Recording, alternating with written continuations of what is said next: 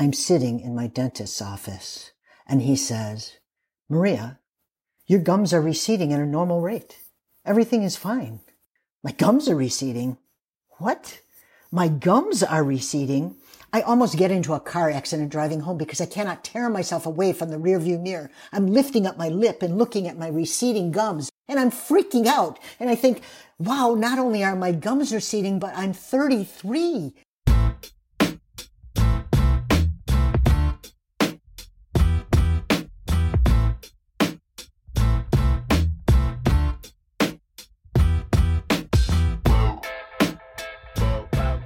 Hey there, and welcome to Grit, True Stories That Matter, a weekly podcast on the art and craft of the personal narrative story. Each week, my partner Kurt and I will tackle one question and answer it as best we can to help you craft and tell better, more engaging, more relatable, and more memorable stories. True stories, personal stories, grit stories. Our feature storyteller this week is Maria Kostas. Maria lives in Chicago, Illinois, and she has got an 8-minute story. And when Maria's done, Kurt and I will tackle this week's question. Do we really need conflict in a story? Then you'll hear one last word from Maria, who's got something to say about conflict as well. A quick favor. If you like this podcast, if you're learning from this podcast, help us out by letting people know about it. You can subscribe on the podcast platform that you use. And if you're on Apple, rating and reviewing it also really helps. It lets other people more easily find this podcast. Thank you once again for listening. Let's dive in. I am flipping through the pages of the AARP magazine. If you are under 50 and you don't know what this is, don't worry, they'll find you. It's the usual articles. Aging celebrity baby boomers. Yes, I'm a boomer. Articles about senior discounts, senior retirement homes, senior travel deals. I glance at the liver spot on my hand. Yes, at 65, I am now a senior. And there's active senior retirement homes too. Well, I'm active. And then I see it in bold letters. Wait a minute. Is this one me? This one seems so negative. People with no significant other, no children, no grandchildren. These people are solo agers. Solo ager. Solo ager. I throw the magazine on the floor and flush the toilet and start to pace. It's not sitting right with me. It doesn't sit right. Solo ager. It all happens so fast. How did I get here? Was I even conscious most of the time? And then I remember. I never thought about age when I was younger. I didn't have the traditional passages of aging. I didn't have a sweet 16 party. I didn't have a cotillion coming out to society party. At 14, I was self-medicating. So when I was legally able to drink, that was no big deal. I really never thought about age until that day in 1988. I'm sitting in my dentist's office, and he says, "Maria, your gums are receding at a normal rate. Everything is fine." My gums are receding? What? My gums are receding? I almost get into a car accident driving home because I cannot tear myself away from the rearview mirror. I'm lifting up my lip and looking at my receding gums, and all of a sudden I really know what the phrase "long in the tooth" means, and I'm freaking out. And I think, wow, not only are my gums receding, but I'm 33, and my clock is ticking too. I always thought I would have a baby by now, but I don't. Do I want a child? I'm kind of childlike myself, but receding gums and ticking clock, I feel an urgency to do something right now. So I go home and I call Preacher. Preacher, one of the people I traveled around the country with when I was younger. Preacher, who is 18 years older than me. He was a mentor, a good friend, and attractive. And when I said, "Yes, I will sleep with you, but I'll never bring you home to my parents," he said, "You're crazy, lady, but I wouldn't pass this chance up." And so we had a passionate love affair on the road, and we stayed friends. He answers the phone on the first ring. "Listen, If I drive down to Florida to you, will you sleep with me so I can have a baby? So we can make a baby? So we can have a baby? I know we can make this happen. Will your girlfriend go for it? Can you explain us to her and how I'm no threat? What do you think? Can we do this? Our breaths synchronized over the phone, and he said, I'd be honored. Great. Now I just have to convince my current lover, Mary. Of course I still love him, I say to her. I don't think love dies. It just transforms, doesn't it? It changes. Of course I love him, but he's no threat to us. After hours of talking and arguing and talking, she says yes. Fueled with coffee, I'm driving to Florida alone. Plenty of time to think, and I'm thinking of him. I do love him. Of course it must be him. Who else would it be? We weren't meant to be together before. I made the right choices. I was 21 with so much to do. He was 39. And I'm not a sperm bank petri dish girl. I'm not a turkey baster girl. It's got to be divine. It's got to be conceived with love, or forget about it. When did I see him last? God, it's been 5 years already. I remember he told my friends his favorite memory of being on the road with me was when we took an afternoon off work, dropped a hit of acid, went to a motel, and stayed in the shower for 6 hours. 6 hours tripping on acid in the shower. We lived lifetimes in that shower. We traded roles. We traded stories. We flew to different planets. It was magical, mystical. It was steamy. So much steam, the wallpaper peeled off the bathroom walls of the motel. We had to pay extra money. I find his house in Ocala, Florida, and drive right up to the front door and knock. The door opens and he grabs me and we hug and fall to the floor, laughing and wrestling like brothers. His girlfriend watching us as if we are crazy.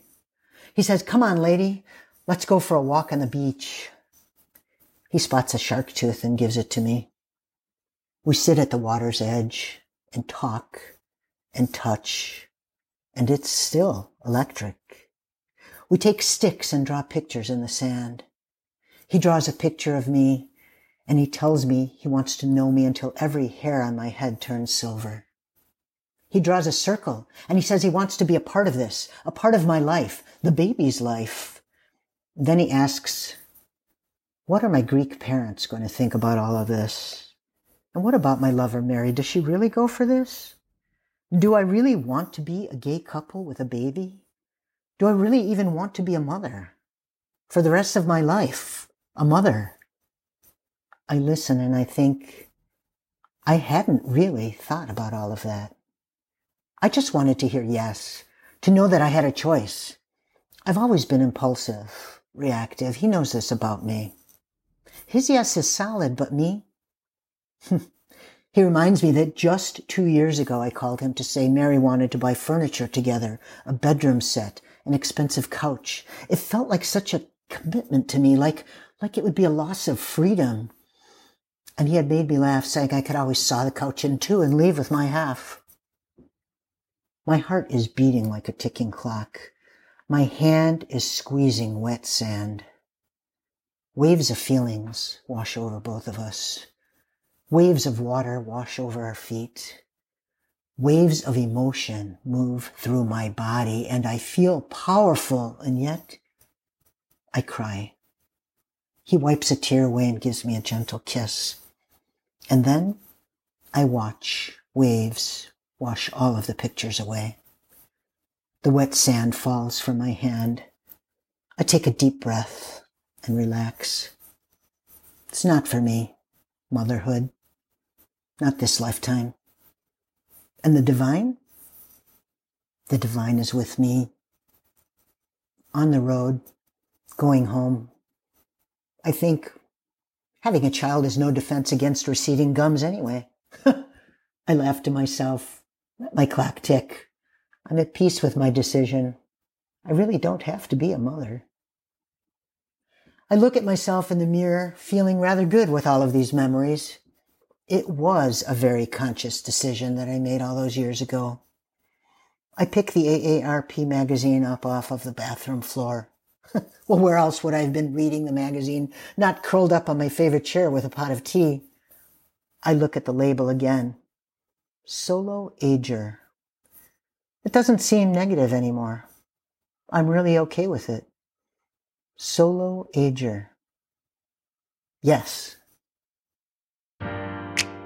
Our feature storyteller, Maria Kostas. Thank you, Maria. Next up, Kurt and I tackle this question: do we really need conflict in a story? Stick around after Kurt and I are done. Maria has something to say about conflict as well. Let's dive in. Man, I am getting close to receiving that magazine subscription or magazine. I don't know if it's a subscription. I'm getting pretty close to that age, which, by the way, I don't actually have words for that. Not like, oh, this sucks. Not that kind of word. Shock. Astounding that I can't possibly be that person. There's just no way that I was ever going to be that age. That's all I'm saying. There was a lot of good things about that story, and we'll talk about a couple of the components. That day when your free copy of AARP comes through your mail slot or in your mailbox, and it comes to my mailbox the next day or the day before. I'm stating the obvious, but it's the only quote unquote gift that you get that sort of leaves you with a bad feeling in your stomach. And isn't it kind of surprising? Because we all get it eventually.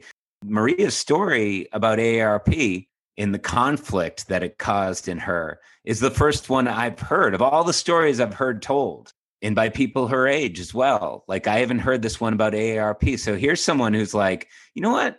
I don't like this magazine. It goes in the bathroom. I'm not going to sit out in my nice living room and read it. And you know what? I don't like this tag it's tagging me with. This is kind of negative. I don't like reading this. And she throws it down on the ground. But that's a conflict, right? But how many people can relate to it? It's really awesome that she picked that up and said, okay, I'm going to tell a story about this. And it starts with a conflict that it caused her in her chest. At the heart of a story is conflict, right? So that's what she's doing. And she does it early on. It's interesting because there's a lot of people who know it because they get that magazine. And there's a whole lot of people who know that they will be getting that magazine. You know that shit's coming. Maybe it took you a little longer. For me, maybe I was over 40 when I'm like, I am not young. We're the same age. So I can laugh, right? I'm not young. When did that happen? And it sounds so silly. If someone's hearing this that's 22, that's not landing on them. I know it's not. Maybe if you're 38 or you're 36 or you're 44, that lands. When is it that you realize you're not young? It's such a weird thing. It's so cool that you asked that, Chum, because there's definitely a part of this story that's asking that very same question. I think like a minute in, she's like, how did I get here? And that's what drives the story. How did I get here? Well, I was at the dentist and he tells me this about my teeth, my gums, receding. And then I'm in my car and I'm practically getting in an accident because I can't help. Suddenly my gums are incredibly interesting to me. Kurt, it wasn't that long ago. I was looking in the mirror, as cliche as it sounds, and I actually saw a long hair sticking out of my ear. It just happened? Well, I didn't notice it before. Well, you're blessed, man. Oh, you should frame it. I think it's just a wonderful. You should put it in a locket. Fuck you. I'm not framing shit in one of the because it is the moment I connect to, like what Maria, it sounds like she was dealing with, where it's a physical thing, which has its own sort of power because we're aging and it hits you. And we all know it's happening. When Maria says, how did I get here? It's not as if she, I don't know, was high and ended up in the mountain somewhere. This is somewhere that we all absolutely know 100% we're going. It might be the only thing for sure.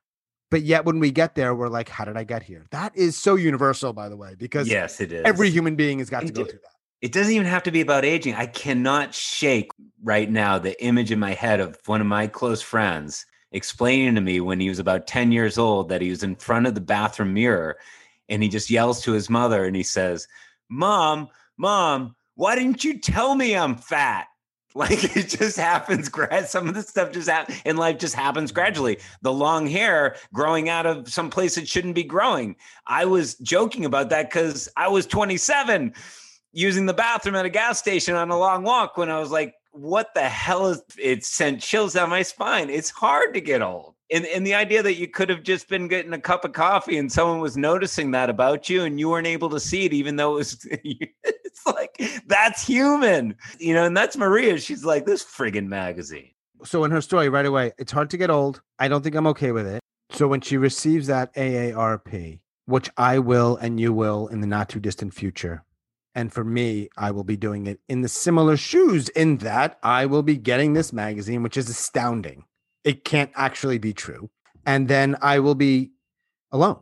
What she's choosing to write about or craft, and then how she crafts it speaks to me. Okay, I'm interested in hearing more. In the story, when she's looking at it and she's like, okay, here's an ad or a promotion for like a senior home, and this is something directed at senior citizens, and I'm senior and I'm active, but this term, I haven't seen this one before. Yeah. This solo ager seems really negative to me. At that point, doesn't she kind of have us? And there's a reason, like she's like, she has us. That's enough for me to be like, okay, we occupy some of the same space in the world. You have been where I'm going. You're approaching it in a way that I connect to. So if it was, but it's no big deal, the platitudes that so many people say, I would probably not listen. And if it was a heavy-handedness, which is telling me how to feel about this thing that I'm going through, I probably wouldn't listen. All it is Maria, her very real and honest experience of something. In part, I'm drawn to it because I have some things in common. I wonder, let me ask you, you have that in common in that you'll be getting that magazine. You don't have in common that you're not a solo ager. So does it also resonate for you? Do you need to be a solo ager to want to listen to more? There's always the idea that your partner might die before you, or there's this other idea. It's that you might lose your faculty to care for your partner when it's needed. So I completely relate to this because, Amy and I, we don't have kids. We talk often about like, what are we going to do when we get to be that age? And we point with our chins to someone who's 86 and not remembering a lot. It's scary. We talk about this a lot, actually. And so as soon as I started talking to Maria about her story, I was really appreciative at how honest she was about this issue that she was having. I didn't even think about you or Amy thinking about losing each other. It didn't connect with me that, oh, wait, they're probably not dying at the same moment. That's a truth for them as well in a very different way than my experience in the world, but nonetheless. There was this intention to get rid of some stuff or to organize all the stuff that you accumulate. And my wife's literally throwing out stuff that people would say, hey, those are memories. But she's like, who would I be saving these for? We don't have kids. So what Maria is talking about is it's about getting older and not, and maybe dying alone. It's also this bottomlessness of, there isn't this person who depends on me and who may come around in a few years' time and make sure that I'm taken care of now too. And that's scary stuff. Sean, my life and your life may be different, but because we're human, and I'm bringing this up because of storytelling, we definitely look in, and it may look a little different, but that chasm is just as deep, when you get down to it. When you listen to like a Maria, I could be sitting next to you at a storytelling show and we have totally different images going on in our minds and the mirror neurony stuff that goes on in your mind when you listen to someone else's story and it's clicking with you. But the fact is we may get to the same point. We might have an interesting conversation after at the very least. Mm-hmm. I do wonder how it resonates with people who are, let's just say 28 years old and happily married. I wonder, I think for sure it can connect. It may be a little bit of a different thing for them. Last week, we talked about change, crucial, vital in a story. There aren't that many things that are vital. There aren't that many things that are absolutely needed in a story for it to be a story and for it to arguably be a compelling story. And we brought up Maria and how she is using conflict in this story. Can we pull back for a second? What is it? Because you hear it a lot, right? Conflict. Maybe there are other words people use, but let's use that one today. Yeah. And it's not just personal narrative storytelling. You have a background in writing. That is something you need. There's this theory that all storytelling, all fiction, novels, movies, they're attractive to us as humans because they're all organized around our problems. And so when we hear somebody or watch a movie or read a book, it's not ordinary stuff. Successful books are problematic. They're organized around problems. Someone's got a bad disease. Someone is getting their heart broken. Someone can't find their child at the grocery store. And we're riveted.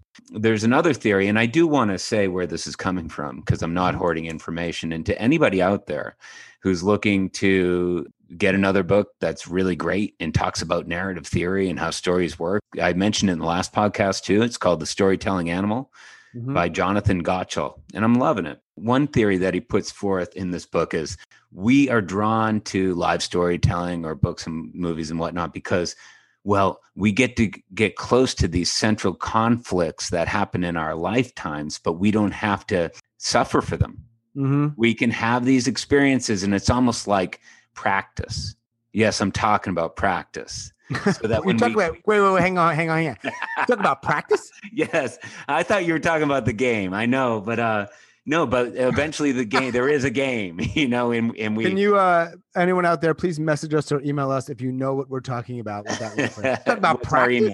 Hello@storygrit.com, or you can message us on the Facebook page, Grit True Stories That Matter. You talk about practice, Kurt? So that's the idea. It's almost like a flight simulator. Is the analogy or the metaphor that he's using there. We get to simulate this really dangerous territory without having to risk our lives doing it, or mortification or heartache or whatever. We're like, we need to stare at it. We need to get with it. I mean, I think that's what you're saying when recognizing what's on fire and at the very beginning of Maria's story and just keep growing, right?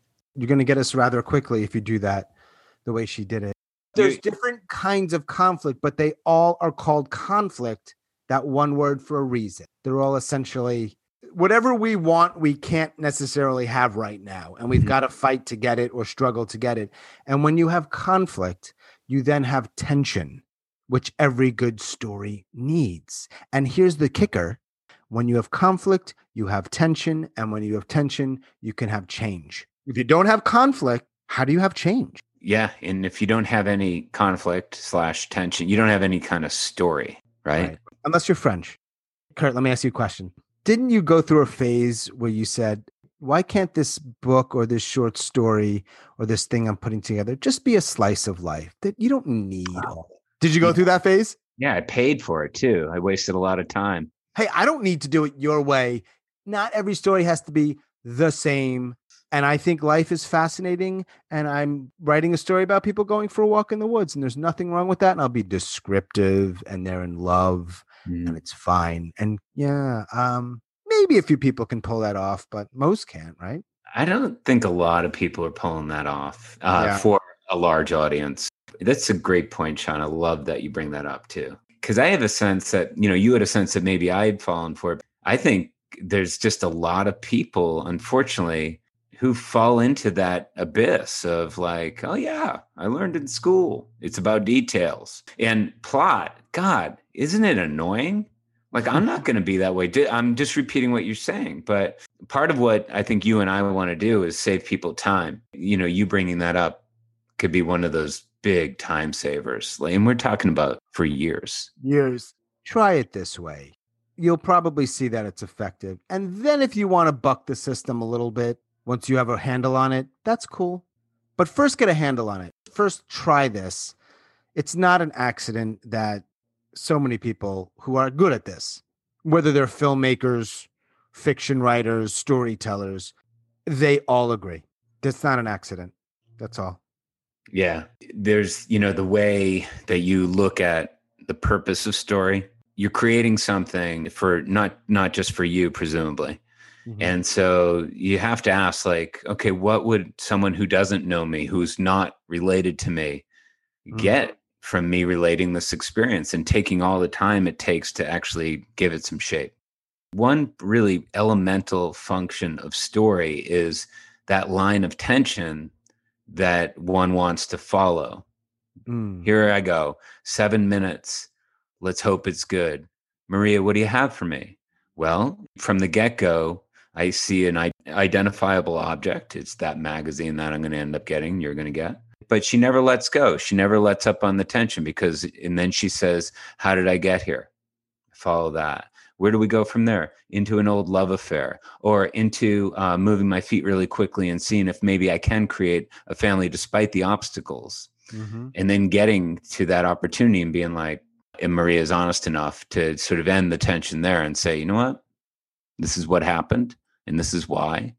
It's part of who I am. And then we have end of story. She lands it really well in a believable way. She's given enough of herself for us all to realize that we know Maria a little bit better.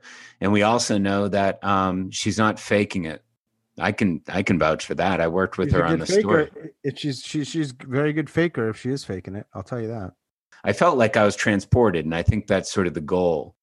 The main conflict of this story is not that she can't have a kid. She wants a kid and she can't have a kid, right? It's more, am I going to die alone? Definitely. So when she comes to peace with it, whatever that looked like, and that may not be the best way to frame it or phrase it, on the beach, there's actually more because we don't yet know that she's coming to peace with that magazine in front of her. I like the way she comes full circle, which is a nice way sometimes to craft a story. And she comes back to that magazine, and there seems to be something where there's some movement, a little shift. I Be love okay that. with I'm a solo ager, and is she thrilled about it? I don't think so. But is there a little movement? Yeah, enough, right? Sean, like she's on the beach with Preacher. There's a good chemistry going on. They're touching each other. They're drawing pictures in the sand. I'm like, this is going to happen. But we were both thinking the next scene that we were going to hear about is that they were in bed, right? Yeah. But what she comes up with, I feel like when life is flying by like this is actually how it goes down. Like she's like, okay, this could happen. What am I talking about? Like, what do I wind up with? And then she says, have a child. I'm pretty much a child still. I'm impulsive as shit. Look at me. I didn't even think this all the way through. And here I am in Florida. I've disturbed a couple of people's lives to be here on the beach with this guy Preacher. This is all lined up to work. But do I really want to be a parent of a child as a gay couple? Do I want to be? And I love that she kept that in there, because it's not in vogue right now. And it's not, quote unquote, necessarily politically correct to trust that people are going to accept that maybe being a gay couple is going to come up with some difficulties. Today, it's more about if you're 26 and you're a gay couple, it's more about shouting that stuff down. But you're asking about like what dawns on her, right? And she decides that she is a child herself. What is she doing talking about having a child? And then she's a member of she and Mary, they're a gay couple, and they're going to be faced with all these problems as parents to a child, a gay parents to a child. That is her realization. She's like, okay, this can still be divine. I'm divine. I can have a child in another lifetime. That suffices for her, but it's believable to me. Okay, yeah. But I also want to just step aside from this part of our conversation, aside from conflict. I just want to point out something that Maria does here that just shows that she is a brave storyteller. Because the woman is 65 years old, a very, very, very, very, very young 65 years old. But she is talking about having an apprehension about being part of a gay couple having a child. That doesn't really go on today out in public. If you're 27 years old and you're a couple of women looking to have children, you forge on and you say, no, that's old person thinking. And you shout people down who disagree with you sometimes. It's painful to watch. I don't get on Twitter. But I've had the sense secondhand that it's a poisonous place and unpopular beliefs are shouted down in such fashion. Now I'm going off on a tangent. But I love that Maria just says, look, she's just implicitly saying, this is my experience, that two women having a child, and she's talking about, I think, the 1980s, it's problematic. I'm not going to be able to erase that. That is my experience of it. It causes me second thoughts. Look, if you go back 25 years earlier, or even less than that, there's lots of people who never explore their sexuality because being gay isn't an option to them. And so, yeah, we do progress, but you don't tear down the truths that stood in people's way years ago, and you don't call them weak for it either. Yeah. You call yourself fortunate for riding a different tide today. You can't lose your empathy for these past experiences because they were real. And if you were back in the 80s, maybe you would do the same. You probably would. It's refreshing to hear things, whether someone's older or not, in which they say stuff, assuming it's true, and I'm sure it is for Maria, that isn't necessarily popular. Yeah. Too bad. It's not your story. We need conflict It matters in a story. It's vital in a story. We have Maria's as a good example of how to use it in a story, right? If you go back, and I do encourage people who have been listening to this podcast, or maybe this is your first time listening, go back to the stories that we featured. Julie, Andrew, Kurt's, Laura's, Sarah's, Don's, and Maria's. There's conflict in all of them. And every story we'll have on here will have conflict. Again, not an accident.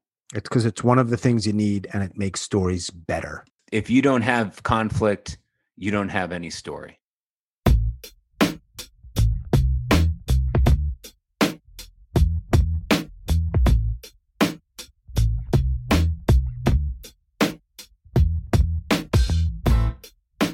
So thinking of conflict in this story, of course, there's the conflict I had at 33 years old. I was in a relationship with a woman. It was 1988. Women weren't really adopting babies at that time. They were using other methods, artificial insemination and other methods. And I all of a sudden realized my clock is ticking. I'm living with a woman. Do I want to have a baby? And if I do, how am I going to have that baby? And those methods, they didn't sit right with me. I've been writing a lot of stories about the past, and I'm trying to write stories about the present and find out who am I as a storyteller, talking about me autobiographically in the present at 65 years old. Seeing that label, solo ager, it did kind of trigger me, and it kind of made me think back how I'm living the life that I'm living, how many of my decisions were conscious, and do I have any conflict with those decisions that I've made, or am I at peace with them? And I think that if we can go back and see some of our decisions and see how they've affected our life now in the present time, and we feel great with that and there's no conflict, I think that's a beautiful thing. So solo ager, I realize I'm really not solo. I mean, first of all, I have my own spiritual beliefs, but second of all, I have significant others in my friendships, very close friendships, deep friendships. They're my significant others right now. Maybe I'll get another one, a significant other, one person to live with, maybe not, but I'm really okay with it either way. And that's a beautiful thing.